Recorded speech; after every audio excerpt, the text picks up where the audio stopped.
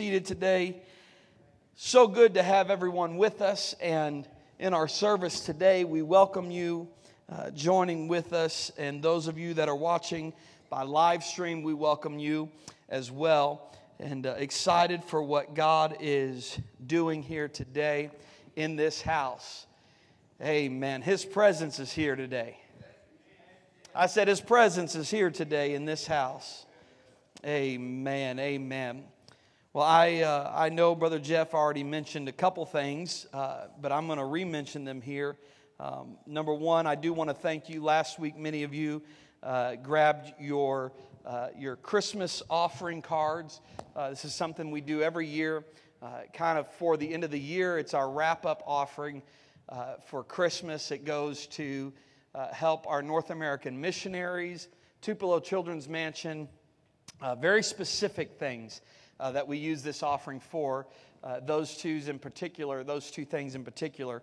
And we send some of it down to Tupelo Children's Mansion for them to help with their gift purchasing for all of the children there and their food costs. And then we send to some very specific North American missionaries. These are church planting pastors and their families.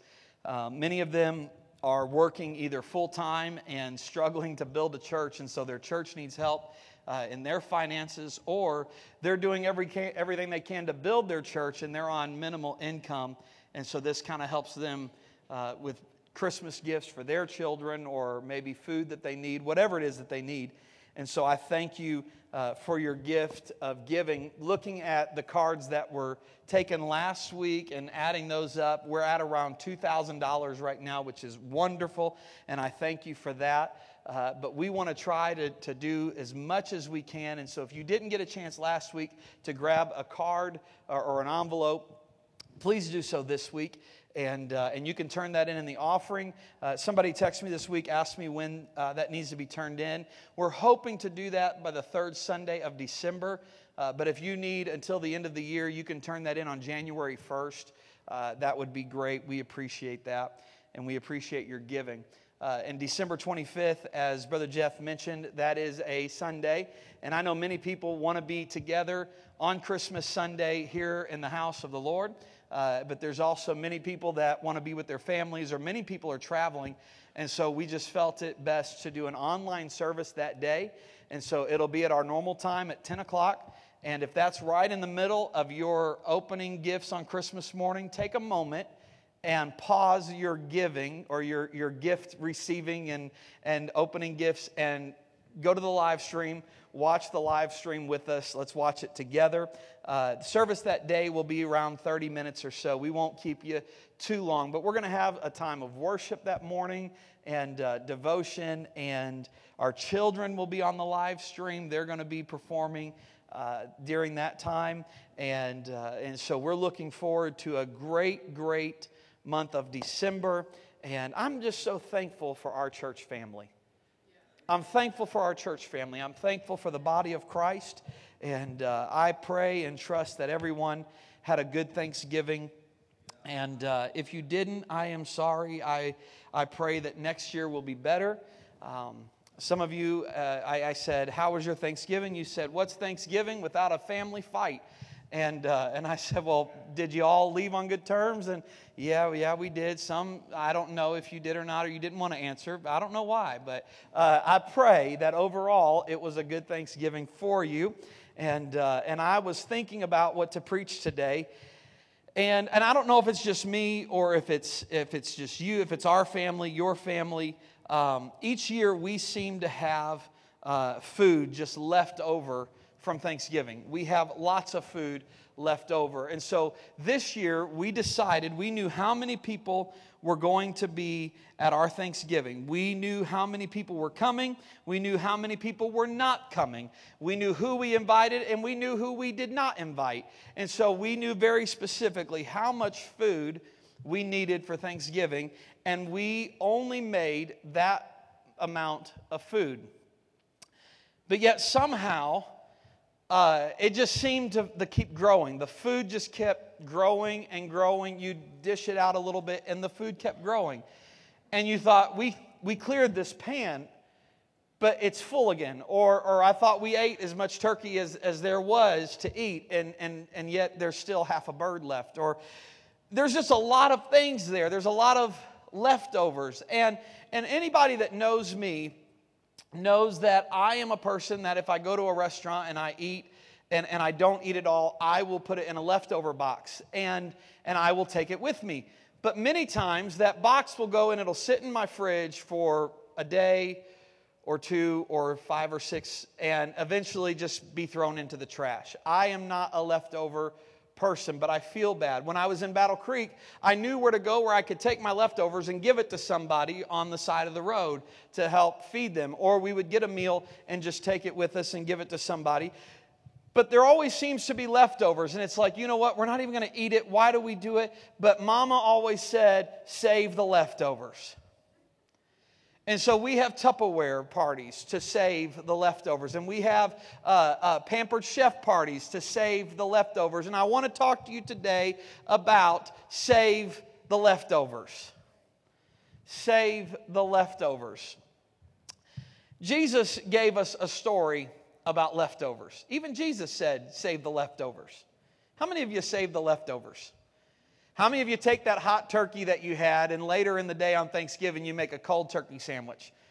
Or the next day. We had family that was with us throughout this week at different parts. And my family, one of my family members, one of my cousins, on Friday night, he was on meal number 4 off of that original Thanksgiving dinner.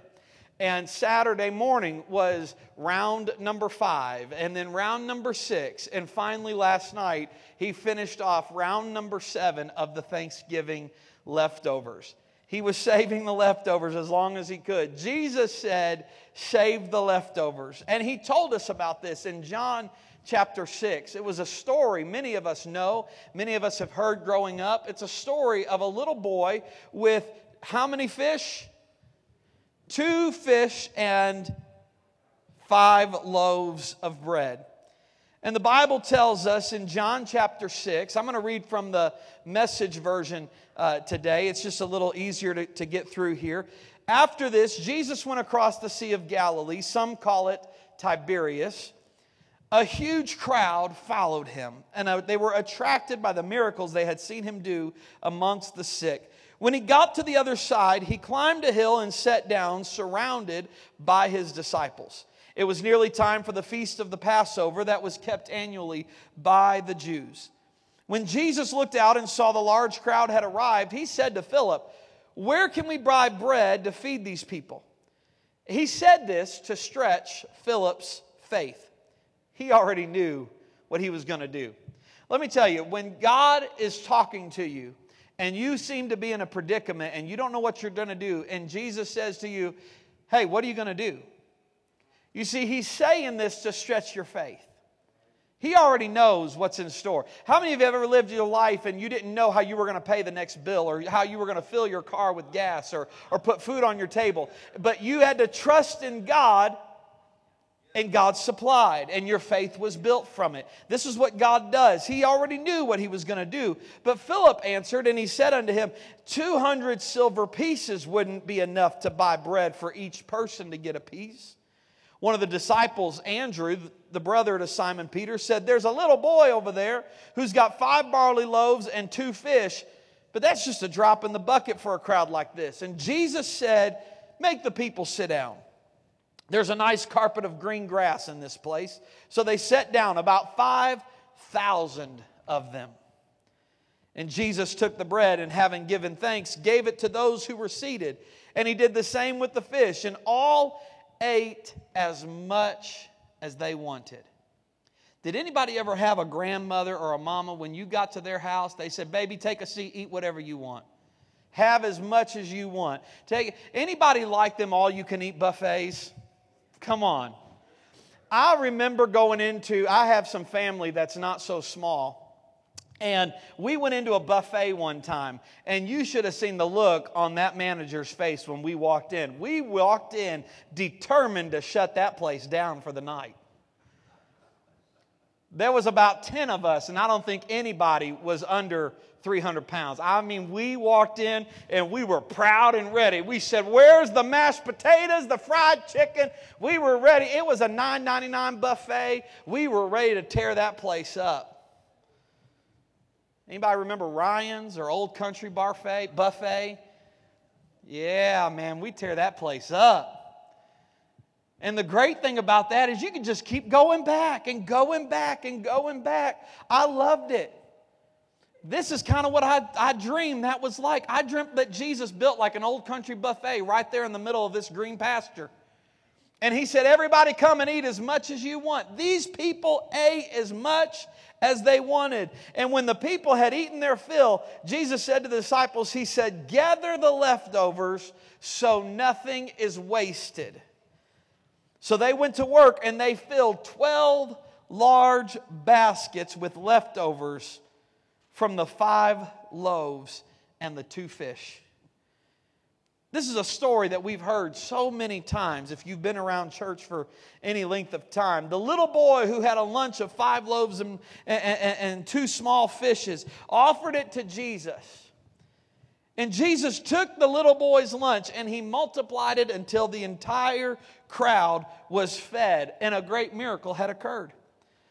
Most of us are familiar with that story. But after the crowd is filled, we don't always read about where, and we don't focus on too much where Jesus did the interesting thing in verse 12. And that's where He commanded the disciples to grab the fragments, the remaining, the leftovers, so that way nothing would be lost. You see, Jesus was concerned about the leftovers. Now, some have used this verse to teach us to be good stewards of what God has given us and not to waste it. And I believe that. And I don't believe that God deserves our leftovers when it comes to our finance. He deserves our first fruits. He deserves our first fruits. However, I want to get to you today in what I believe that God has put in my spirit for you. I thought about Christ gathering all the fragments and the leftovers and the things that no one in the crowd wanted anymore. He gathered them for a purpose. What was the purpose in gathering the leftovers? Well, I believe that He wanted to use them. I believe He was going to use them. And I want you to know this morning that we serve a God who is concerned about the leftovers in your life. He's concerned about the fragments in your life. He's concerned about the broken off crumbs of your life that you thought didn't matter, that you've tried to sweep under the rug or you've tried to vacuum and throw out with the trash. As a pastor, I talk to so many people who have been saved maybe later in their life, and they say, Pastor, I wish I would have known this earlier in my life. I wish I would have been coming to church earlier in my life, and I wish I wouldn't have wasted so much, and I only have so many years left now. But I thank God that you're saved now and that you're serving God now, who will gather the fragments that remain, that nothing should be lost. Or perhaps maybe you've been in church for quite some time and you've slipped into sin and you've walked away or you've fallen away and you've walked away from God and you've made wrong decisions and you've made some wrong choices. But you've come back to the Father and you found 1 John 1:9 to be true, where He said, if we confess our sins, He is faithful. And He is just to forgive us of our sins and to cleanse us from all unrighteousness. I'm thankful for a God that if we confess our sins, He is willing to forgive us and to cleanse us. No questions asked. And you found the forgiveness that God has offered in His Word. But you find maybe that you're still discouraged and you're still defeated. Can I tell you that even as your pastor, I get this way sometimes? That maybe if I've done something wrong to somebody, if I've said something wrong to somebody, I've hurt somebody, maybe I cheated somebody and it wasn't intentional, but I've done it, and I realized later, hey, I didn't pay the right price for that, or I didn't quote this right, or I didn't say this right, or I hurt this person, or I did this to this person. I have failed God so many times, but yet He's always faithful to forgive me. But I still feel like that God can't use me. Has anybody been there? Anybody understand what I'm talking about today? Maybe you think that you've made such a mess of your life that you can't be fruitful for God. and it seems like your life hasn't gone the way you wanted it to, and so many of your dreams are not realized, and you are forgiven, but you're still not being used of God because you're living in a place of despair and of defeat, and forever you've been beat down by your past. That's exactly where the devil wants you to stay. You see, the devil doesn't care if you come to church, just as long as you stay in that defeated stage, in that despair stage, in that depressed stage. The devil doesn't care if you come and you lift your hands during worship, just as long as you stay defeated when you leave. He's saying, I've got you right where I want you. I've got you left on the plate, and everybody else has walked away. Nobody's coming back for you anymore. They're coming back to clean the table. That's all they're coming back for. But I'm thankful for a God today that says, whatever has happened in your life, I'm here to gather up the fragments that remain so that nothing shall be lost. Hallelujah. Hallelujah. I want to show you a couple of examples this morning. I'm not going to preach very long today, but I want to show you a couple of examples of this truth from Scripture. I want to tell you about a man named Samson. Samson was a man who knew the power of God. God used Samson to do all sorts of mighty miracles and recorded for us in the book of Judges. You can go read about his story in the book of Judges. But there was a time that Samson became involved in rebellion and in lust and in sexual immorality. And Samson paid a very high price for this sin. He lost God's power. He was taken captive by the Philistines, and he had his eyes gouged out. They chained Samson to a grinding house to grind like a common animal. But I believe that Samson worked in that grinding mill at some point. When he worked, he sought and he found God's forgiveness for his sins. And the Bible tells us that Samson's hair began to grow again. You remember that Samson's strength came from his hair. And there was this woman named Delilah, but she was Delilah, that's for sure. There was a woman named Delilah that came and she said, "Oh, Sammy, baby, where do you get your strength from?" Or in the King James, she said, "Where doth thou gain thy strength frometh?" And he would tell her something, and she'd go out and she'd tell the Philistines, because she was a spy, she was a double agent. And she'd get in there, forgive me, because this is the last time I've talked about Samson was I was doing children's ministry. So this is how we tell the kids about it. She told him, she said, "How do you do this?" He said, "This is where my strength comes from." And she told the bad guys, the Philistines, and they came in, and he woke up from a dream or from sleeping, and he knocked them all out and kicked them out of the tent. And the next night she said, "Where does your strength come from?" He told her something else, and they came in again. Broke it down. Finally he said, "My strength comes from my hair." So she cut his hair off, and that night they snuck in, and they got him. He couldn't whoop them anymore. They got him and they chained him up. But I think sometime while he was working, he began to feel that need for forgiveness, and he began to feel the need to repent. And so as he began to do that, God began to let his hair grow back. And the Philistines, they eventually took Samson to a temple of a false god so they could mock his helplessness. They said, here was a great man that was used by the Almighty God, but now has no strength, for God has left him. And they said, look what he can do. And he was chained between two pillars. And as a great host of Philistines came into that temple, they began to party and they began to laugh. But Samson found his way to these pillars. As he was blind, he couldn't see, but he found his way and he began to cry out. And the Bible says that Samson prayed to the Lord. He said, "Sovereign Lord, remember me again." He said, "Hey God, do you remember who I am? Remember me right now and strengthen me just one more time. And with one blow, let me pay back the Philistines for the loss of my two eyes."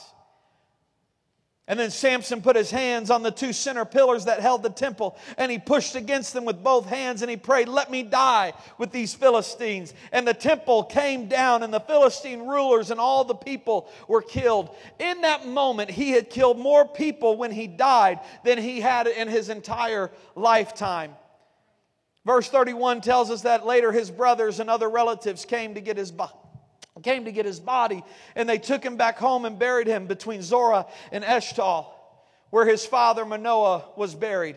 You see, Samson cried out for God's power to fall on him just one more time, and God granted his request, and Samson pushed the pillars down, killing more during his death than in his lifetime. He killed and took on the enemy of God. Why was it that God's power fell again on a man who lost it through his own sinfulness? It's because God was gathering the fragments that remained so that nothing would be lost.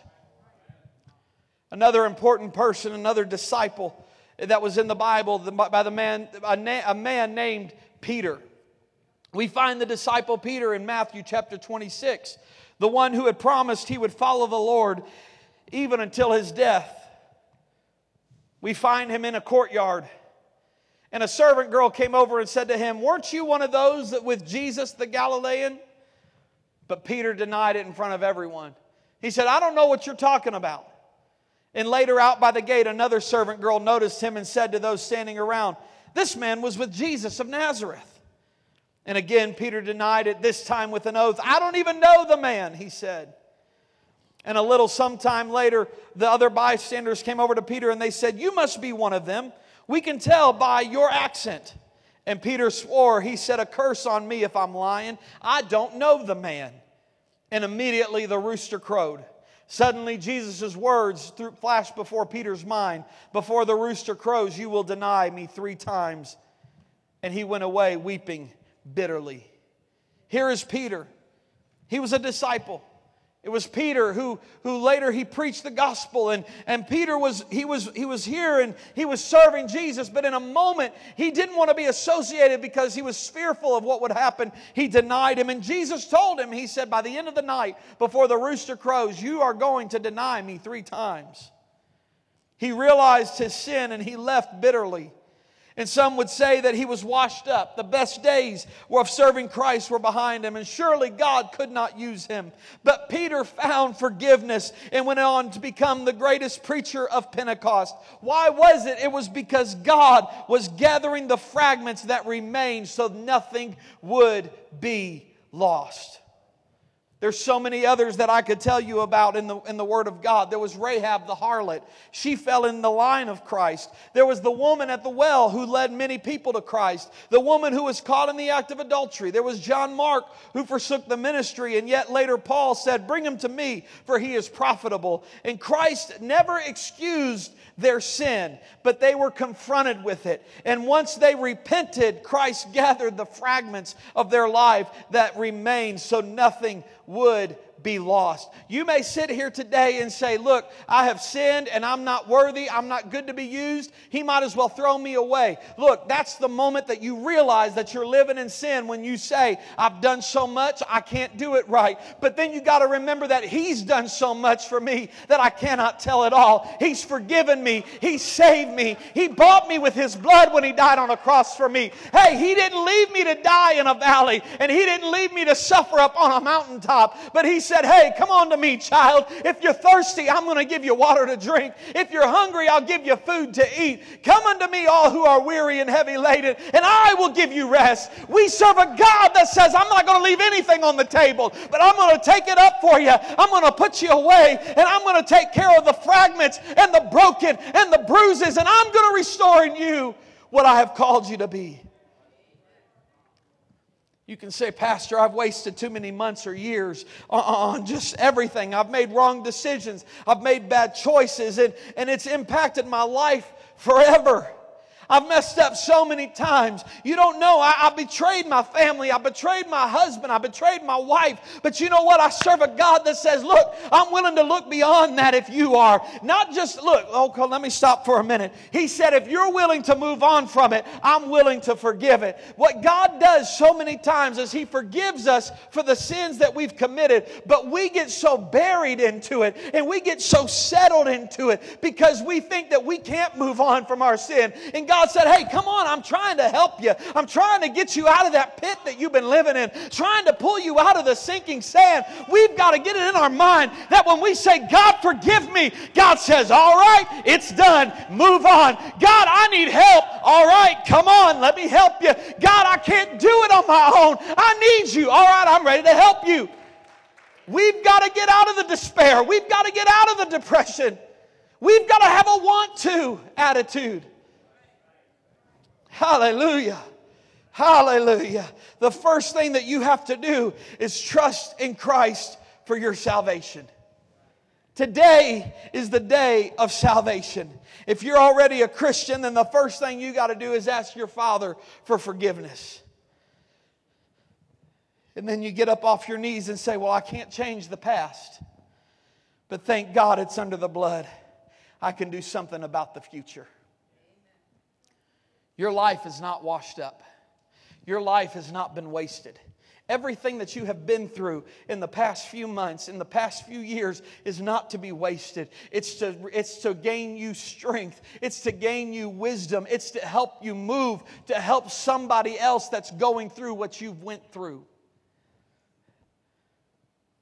I'm not proud of my past, but I thank God for my past. And I thank God that He brought me out of it. You don't have to sit on the bench anymore. You can get in and play the game.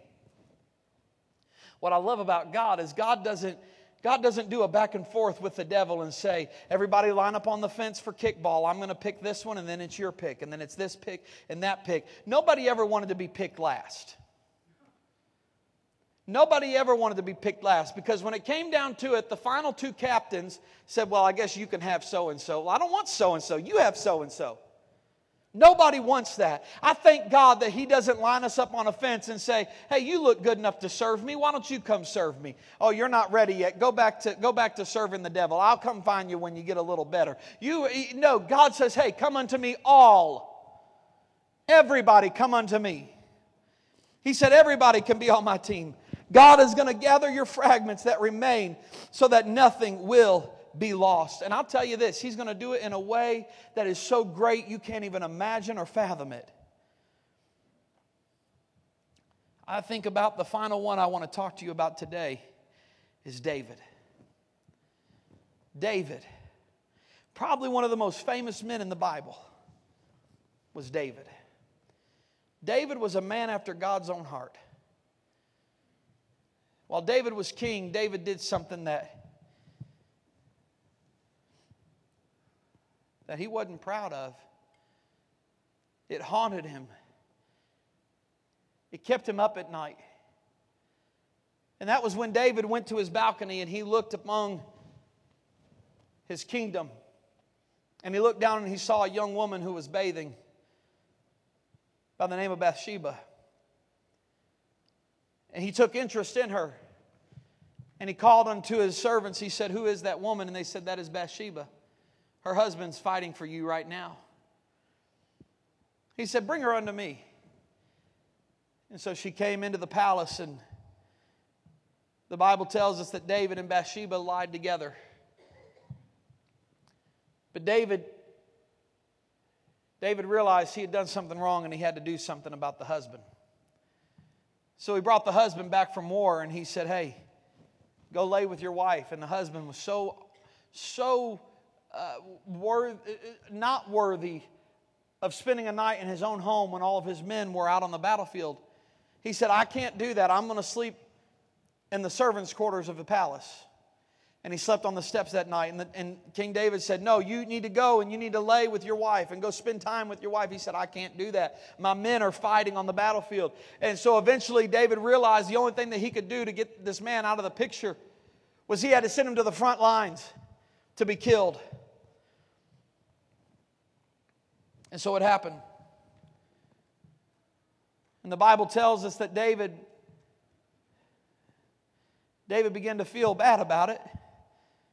The prophet began to tell him stories of men that have cheated and that were done wrong and different things like this. And so David said, who was these men? And he said, that man is you. And David confessed. He said, I have sinned against the Lord. And it tells us in Samuel. And Nathan replied to him. He said, yes, you have. But the Lord has forgiven you. And you won't die in your sin. And David could have left it right there. You see, we all know the greatest deeds that David performed by faith. David paid a great price for his sin. But he found forgiveness and he went on to be used by God. But he didn't stop at just being thankful. Okay, God, you've forgiven me. Let me tell you what David prayed. In Psalm 139, he wrote these words. He said, Lord, you have examined my heart, and you know everything about me. You know when I sit down or I stand up. You know my thoughts even when I'm far away. You see me when I travel and when I rest at home. You know everything I do. You know what I'm going to say even before I say it, Lord. You go before me and you follow me. You place your hand of blessing on my head. Such knowledge is too wonderful for me, too great for me to understand. I can never escape from your Spirit. I can never get away from your presence. If I go to heaven, you are there. If I go to the grave, you are there. If I ride the wings of the morning, and if I dwell by the farthest oceans, even there your hand will guide me and your strength will support me. I could ask the darkness to hide me and the light around me to become night, but even in darkness I cannot hide from you. To you the night shines as bright as day, and darkness and light are the same to you.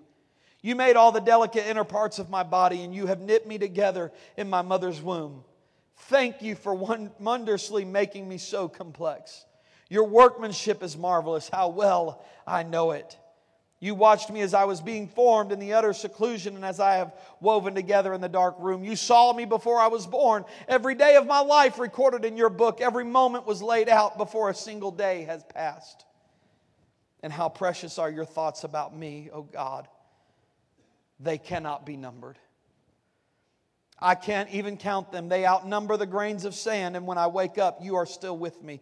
Oh God, if only you would destroy the wicked. Get out of my life, you murderers. They blaspheme you. Your enemies misuse your name. Lord, shouldn't I hate those who hate you? Shouldn't I despise those who oppose you? And yes, I hate them with total hatred, for your enemies are my enemies. And this is where David got real with God. David tried to ask God for everything for forgiveness that he had done in his life. But then this is where he said, he wrote all of these scriptures, all of these verses, all the way up to verse number 23. He said, you know everything about me, God. And since you know everything about me and you created the innermost being, search me, O God. Even though you already know everything about me, still search me, O God, and know my heart. Test me and know my anxious thoughts. Point out anything in me that offends you. Another version says, see if there be any wicked ways in me, and lead me along the path of everlasting life.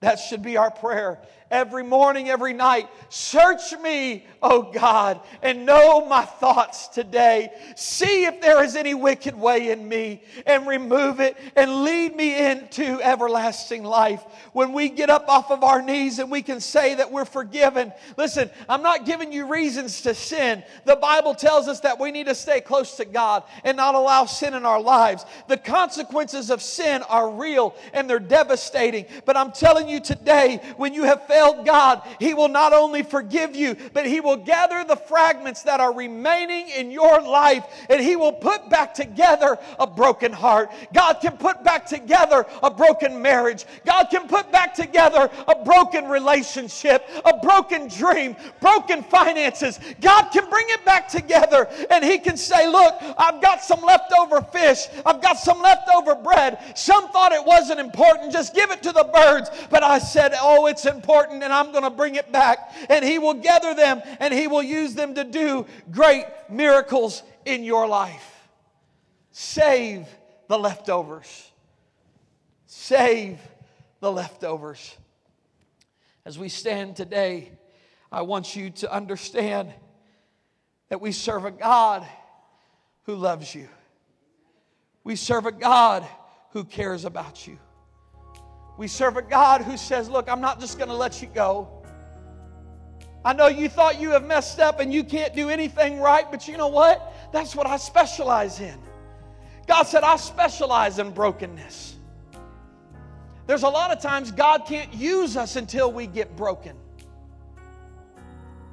And so we need to pray, God, break me. Why do I want God to break me? Why do I want to be broken, Pastor? Because there's some things in you that are holding you back from being who God has called you to be that needs to be broken. There's some idols that's still built up in you. There's some anger that's built in you. There's some bitterness, walls of bitterness that's built up. There's hurt that's built up. And we need to say, God, break me and use me. Look, I'll tell you this, and I may be wrong here, but to me, the greatest part about Thanksgiving is the leftovers. There's so much you can do with the leftovers. You can do casseroles, you can do breakfast, you can do lunch, you can do dinner again. You can do so much with the leftovers. And I thank God that He said, hey, look, Austin, I know that you've got some messed up things in your life. Don't throw it away. Let me use that. There's days I wake up and I pray, God, let me do right today. And then I lay down at night and I go, God, I'm sorry for being stupid today. I'm sorry for being an idiot today. I made some mistakes. I made some choices that I probably shouldn't have made. He goes, you know what? That's okay. Because I can take some leftovers and we can show you how to stay away from doing that again.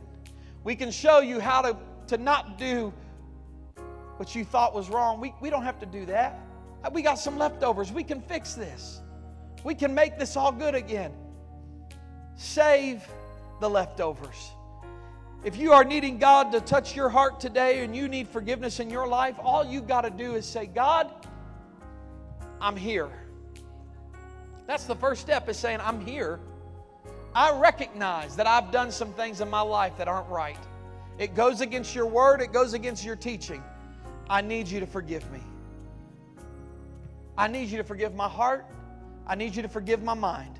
Forgive my spirit. Help me to walk in your righteousness. Help me to walk in love. Help me to walk in peace. Help me to walk the path that you want me to go. Forgive me for all of my sins. That's the first step, and it's so easy. And if you truly mean what you are saying, God will forgive you of your sins. I was sitting with my grandfather this week, who is 85. And he's getting a little slower. He's not able to move as much as he used to. And I could tell that, as Jackson would say, time's running out. But we were sitting there this week together, and we were talking about this scripture of Psalms 139. And he said, Austin, he says, I'm getting older. I realize that I got a lot more days behind me than I do ahead of me. And he said, I got to make sure that my life is right. He said, every night I lay down and I pray and I cry, God, if I have done anything that is not pleasing to you, please forgive my heart. He said, and when I wake up in the morning, I pray, God, I need your mercies today. You said your mercy is new every morning, and I'm thankful for new mercies today. He said, Austin, you've got a long time ahead of you. He goes, I know I don't. He said, I'm going to leave this with you. Do everything that you can to make sure that your church is ready to meet the Lord. He said, do everything you can to know that your children have a right heart and a right spirit when they go to sleep at night. He said, make this Papa proud and meet me in heaven one day. And it was everything I could do not to break down right there saying, hey man, you got a lot more days left to live. You got to stop all this talking. But he said, I could wake up in the morning and something happened. Or I could go to bed at night at any time and not wake up and know that I'm in heaven.